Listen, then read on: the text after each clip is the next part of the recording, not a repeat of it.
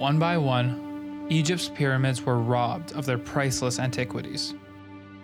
In the wink of an eye, the world was flooded with thousands of worthless counterfeits of Egyptian artifacts, sending their value plundering down. Dealers and the Egyptian government were going crazy. To choke the problem before it got worse, Egypt sought Interpol's help. Suave G-man Jack Harlow was sent to Egypt to investigate the racket.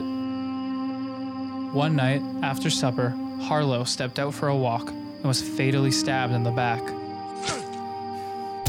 Whoever killed Jack Harlow was never found. But that's Egypt for you. Locals were suspicious, governments and businesses corrupt, and for the cost of a hot dog, anyone could be fried like an oyster.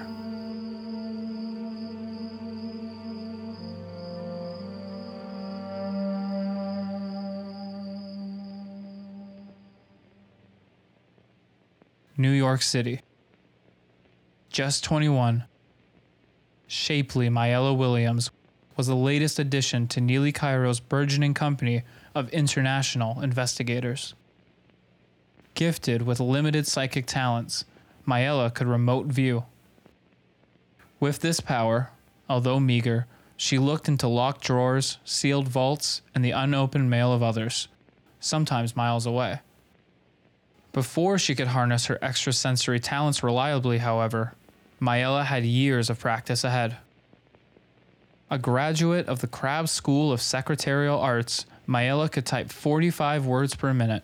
She filed with the confidence of a 40-year-old and lived with her bedridden mother, a half-Angolan, half-Portuguese tarot card reader in Greenwich Village. Hearing the teleprinter receive an incoming message, Myella leaned in to look at the text and could not believe what she saw. 2 international investigators. Stop.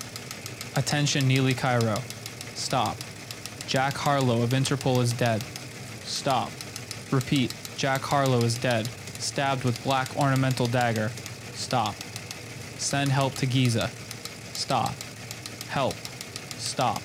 Jim Albright, Chief of Police, Giza. Stop. Myella was your classic parvenu. This was her first day on the job, and she was in over her head. She hadn't had a coffee, and already a man was dead. Myella wondered if every day at International Investigators would be as exciting as this. Although she was inexperienced and as green as a blade of freshly cut grass, she had the right stuff.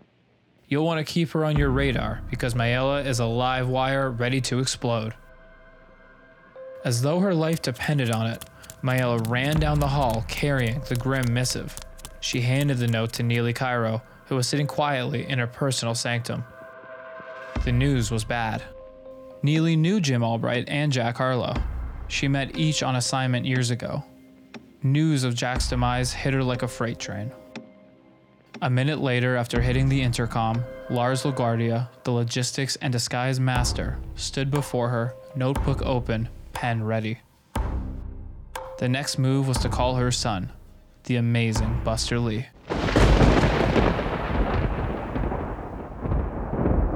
The Mysterious World of Buster Lee, presented by Adam Ive.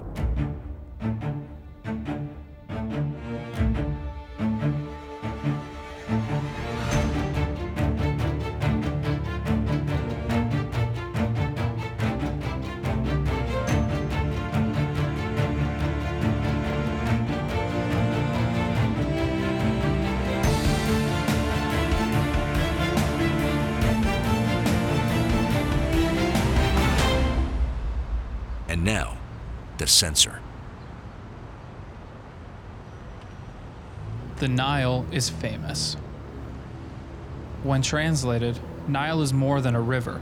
It means denial. It's the defense mechanism built into the psyche of residents to avoid the unpleasantness of reality. Outsiders are not privy to such sapience. Foreigners, mostly Westerners, say, the pyramids, the Sphinx, the belly dancers, the camels, the dust, the spice markets, the dates, the smog, the oranges, the spies, the traffic, the fez-wearing monkeys, and the corruption. Oh, the corruption, baked into every nook of the culture. Few places were as exotic as Egypt.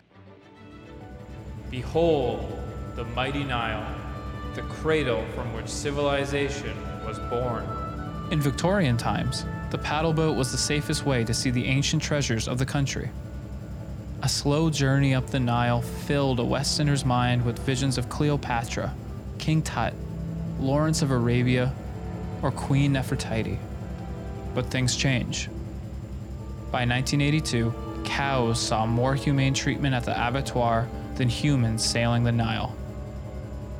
Nevertheless, given the panic expressed by the Egyptian antiquities industry, Buster Lee, Lars LaGuardia, and Beck were tasked to douse the counterfeit scheme with cold water soon as possible, or there would be holy heck to pay.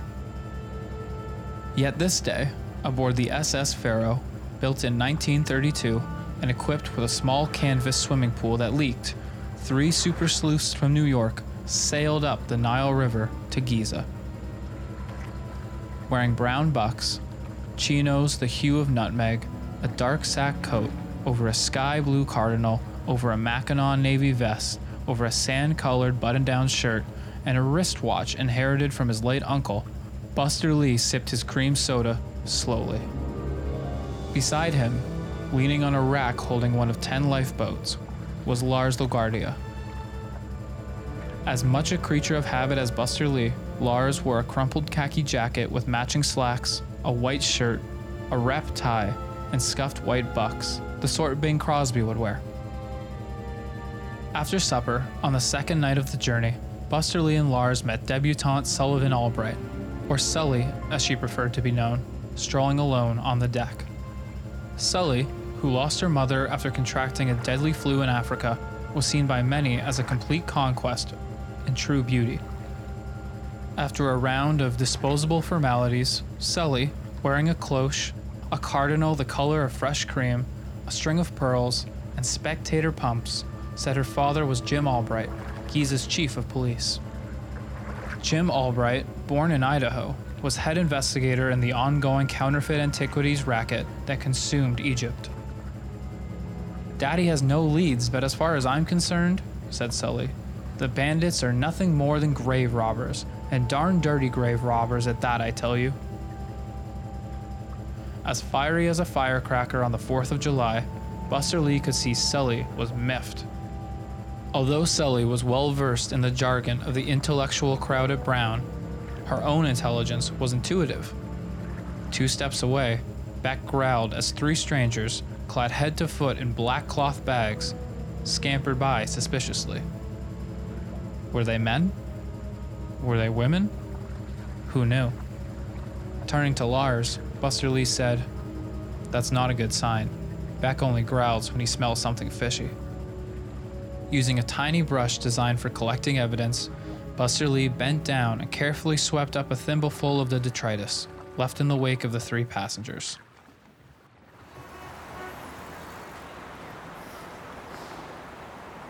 After arriving in the dusty city of Giza and settling in at Hotel Nufu, Buster Lee, Lars, and Beck went to meet Sully's daddy, Jim Albright.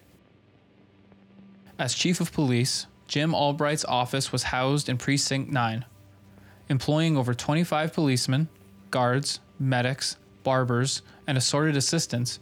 What was essentially a tent city was also home to some 3,000 enemies of the state. Protected by 5 gun towers and numerous electrified walls, 155 tents served as the jail cells, offices, mess halls, cafeterias, hospitals, showers, nail salons, dental offices, interrogation rooms, a gymnasium, and, for good measure, a red light district. Stepping into a tent, Buster Lee saw Albright for the first time. He was Jack and the Beanstalk tall. Raised in the Midwest, Jim Albright was a widower who came to Egypt by way of the Central Intelligence Agency. Jim loved Egypt for its history, and for the cultural opportunity it afforded his daughter, the eye-pleasing Sully. Studying Buster Lee, Jim said, I worked with your mother and holy buckets if you're not the spitting image of her. Buster Lee went flush. Sizing up Lars next, Albright said, and you must be Lars LaGuardia, Neely's master of masquerade. I can't imagine what's in your suitcase. Reaching out, Jim offered the secret handshake of the Knights Templar to Lars. Reaching down and scratching Beck's chin, Jim said, and this must be the famous blue healer Beck. Beck affectionately buried his nose in Albright's boot. A flap opened, and Sully strode in, all spec house and plywood. Looking at Buster Lee, she smiled and said, I see you've already met my daddy.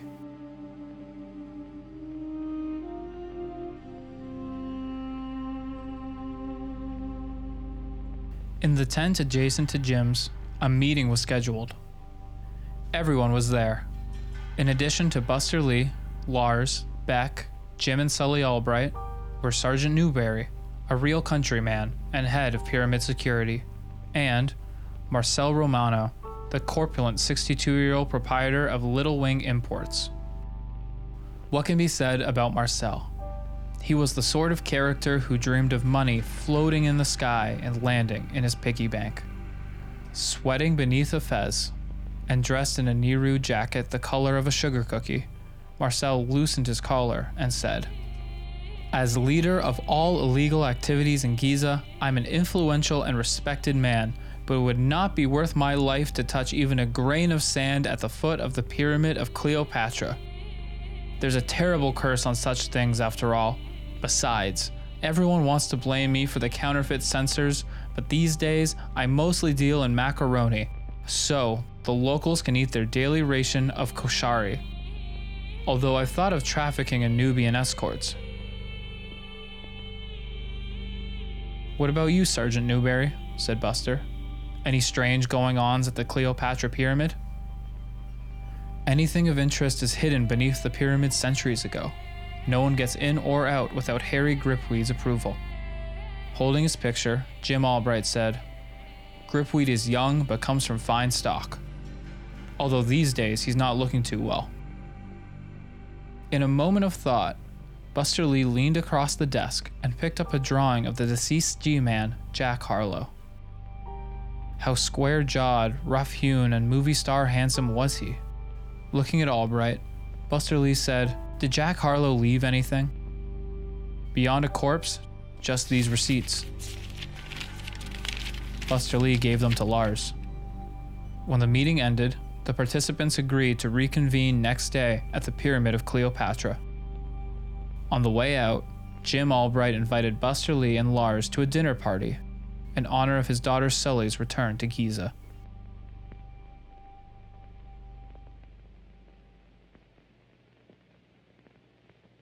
The next morning, Buster Lee, dressed in a white galabia and a turban, climbed on a camel, one of 6 in the caravan, and began the slow trek towards the Pyramid of Cleopatra. Beck was put in a basket with a chew toy and placed on Buster Lee's lap. Soon enough, the squad arrived at the pyramid. At its side, away from the tourists, they met Harry Gripweed, head of Pyramid Security. A thin, unkempt young man with hollow cheeks, hair like hay, and dressed in decomposing clothes the color of eggnog. He was a sight for sure. Gripweed introduced himself and presented the storage space as though he was P.T. Barnum. Welcome to Cleopatra's warehouse, where thousands of priceless antiquities are kept. As you know, smugglers have taken much, including the last of Cleopatra's priceless censers. The missing censers were news to Lars and Buster Lee. They shrugged in disbelief. The censers were covered in thousands of precious stones of indescribable beauty, gifts to Cleopatra from the King of Morocco. In the antiquities market, the censers were considered invaluable.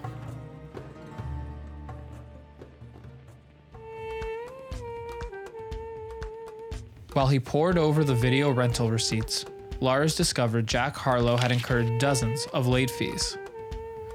In 1981, before video streaming, late fees were part of video rental culture. Everyone got hit with late fees.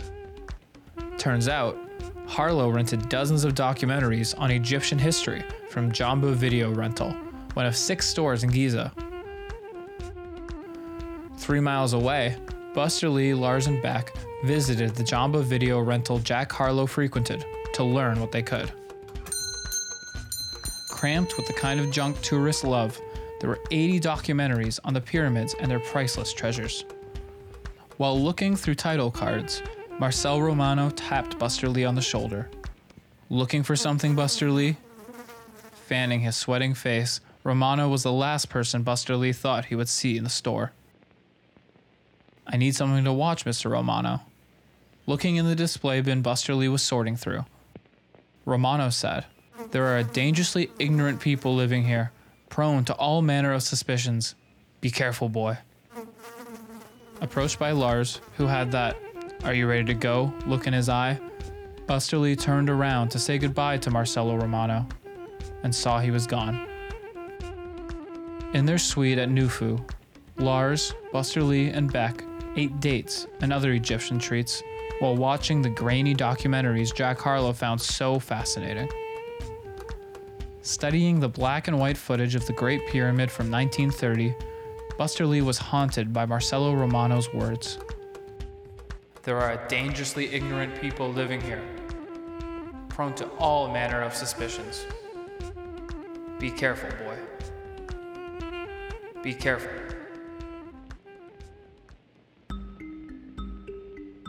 After booking a small boat to take them to the lagoon outside the Pyramid of Cleopatra, Buster Lee, Lars, and Beck met Oscar the boatsman from the Congo at Giza docks. Nearly an hour later, as they entered the lagoon, Oscar warned them to stay away. "That place is possessed. We no go. We no go." Reaching into his bag for a sterile collection device, Buster Lee gently scooped up some sand and put it in a fresh evidence bag. After he was finished, to Oscar's relief, Lars pushed away from the shoreline with an oar, and they returned to the city.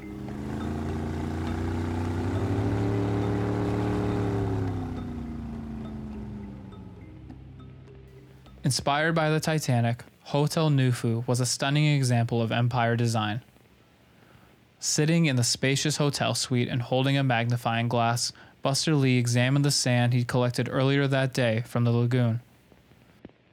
Comparing this sample to the sand collected from the strangers in black cloth bags on the SS Pharaoh last week, Buster Lee was convinced both samples of sand were one and the same.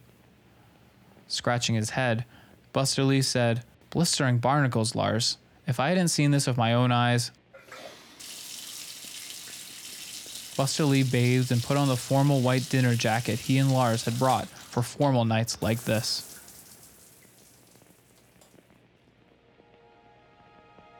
Sitting at the vanity in her room, Sully prepared for the dinner party. Sully, a modernist, put her casual clothes aside and wore a dress more appropriate of a cotillion ball.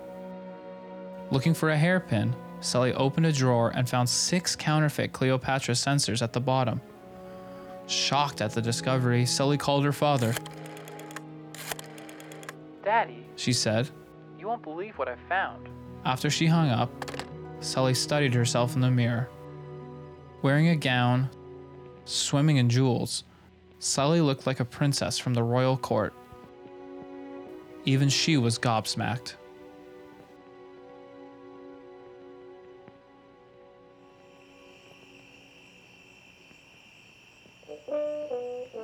The Albrights lived in the upscale neighborhood of Zamalek, built on an island similar to Manhattan, with quiet leafy streets, 19th century apartment blocks, art galleries, restaurants, and cafes. Zamalek was the favored place to live among Giza's foreign expatriates. For security reasons, the Albright estate was set on a gated property. There were Egyptian guards everywhere. Inside the walls were gardens holding exotic flowers, imported trees, fountains, hedges, and trellis. After welcoming Buster Lee, Lars, and Beck, who wore a small navy ribbon around his neck in honor of the night, they were introduced to Egypt's acting governor, Admiral Tag Halsey. Afterward, everyone sat down in the dining room and the staff began serving. As quick as a cat catches a mouse, a dagger was hurled through the air, hitting Admiral Halsey in the back. He slumped forward and never said another word. In a sea of chaos, Jim Albright stood, raised his fist, and pledged to catch the assassin. I will catch the monster who did this to Admiral Halsey and see him hang. No stranger to unexpected violence, Lars leaned into Buster Lee and said, "Someone doesn't want us snooping around." Aghast, the morbidly obese Marcel Romano, the macaroni importer, said, "That dagger could have been for me. Do something, anything."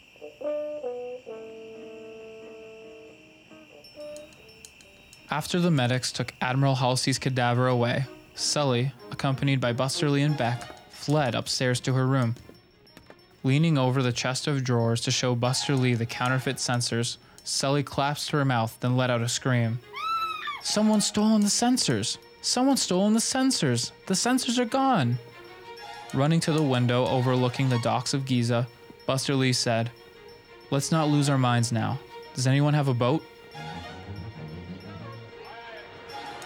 Piloted by a cloaked Egyptian, a diesel-powered boat ripped out of the docks of Giza.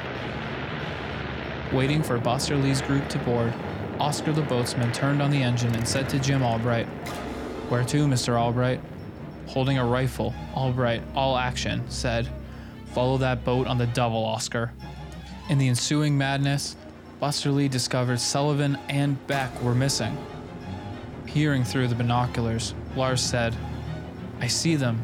I see Sully and Beck. They're on that boat ahead." With his pudgy fingers, Marcel Romano grabbed the binoculars from Lars and said, "I see Gripweed, the security chief from the Cleopatra Pyramid, in that boat. He's got Sully and Beck hostage." Grabbing a machine gun, Marcel Romano shot at Gripweed's boat. Buster Lee said, "Put that down, Romano. We want Gripweed alive." But it was too late. Sully and Gripweed were hit. Marcel Romano's torrent of deadly machine gun fire had done its damage. Looking through the binoculars, Lars saw Gripweed and Sully slump like bags of potatoes. His stomach dropped to his feet, and he felt sick.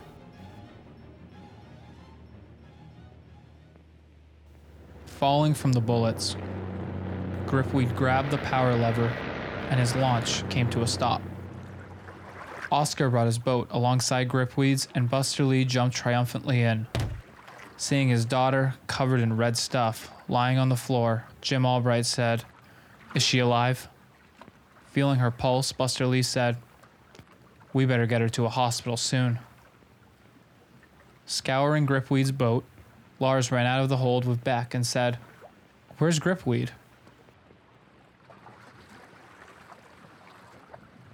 After looking everywhere, Lars said, "We have a new problem, Buster Lee. Gripweed got away."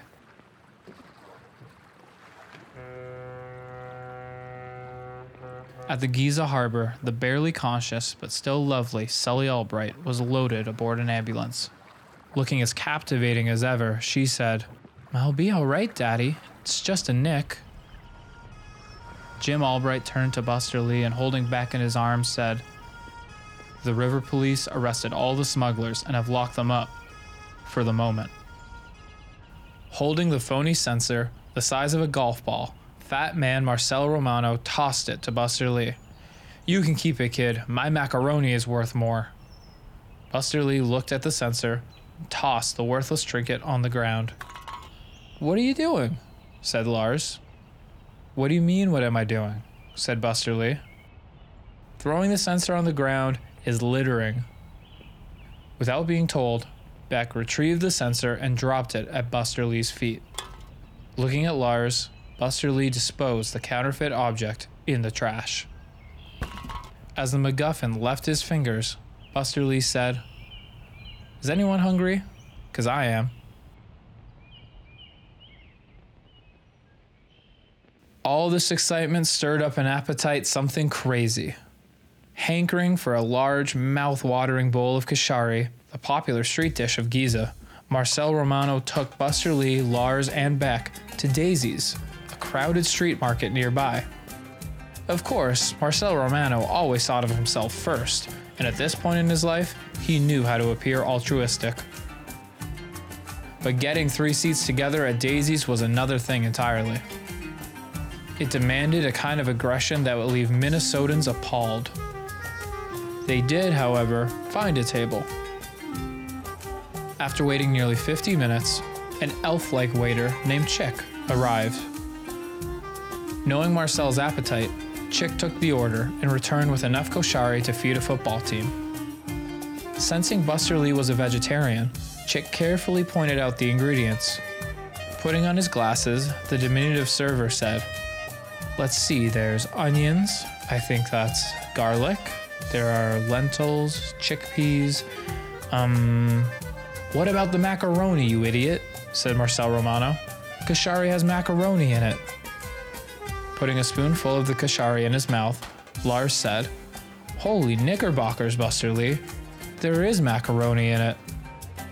Wiping his forehead, Marcel Romano loosened his tie and said, "I may be a coot, but I try not to lie. At least not too much."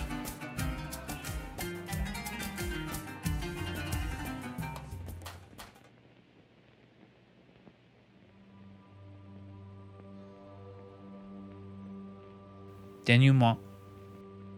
9:30 the following morning, Beck scuttled out of the Hotel Nufu unnoticed and hopped aboard Oscar's boat with a group of tourists. Arriving at the Pyramid of Cleopatra 20 minutes later, Beck snuck into the ancient structure and silently clambered down the stairs to the warehouse below. 10 times as big as a football field, the warehouse was dimly lit by openings every 250 feet that allowed dramatic shafts of lighting. At the back, in lot 237, covered with hieroglyphics and painted blue, white, and gold, was a half-open tomb containing what appeared to be a mummy. Wrapped in an ancient shawl, the color of porridge, lay the emaciated body of a young man. Standing on his hind legs, Beck stuck his snout in the sarcophagus and saw a gaunt face, hair like hay, and dressed in ragged clothes the color of eggnog. Beck tipped his head and heard a faint breath.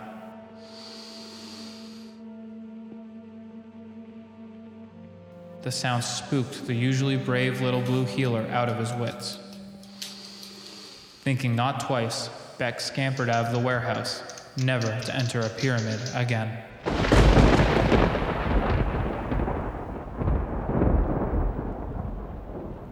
You've been listening to The Mysterious World of Buster Lee, presented by Adam Ive. Mystery World theme by Oliver Wickham. Follow us on Instagram. Go &pod_planet. For show notes and merch, go to podplanet.org. Special thanks to Tattoo Sound and Music. The Mysterious World of Buster Lee is written and produced by podplanet.org.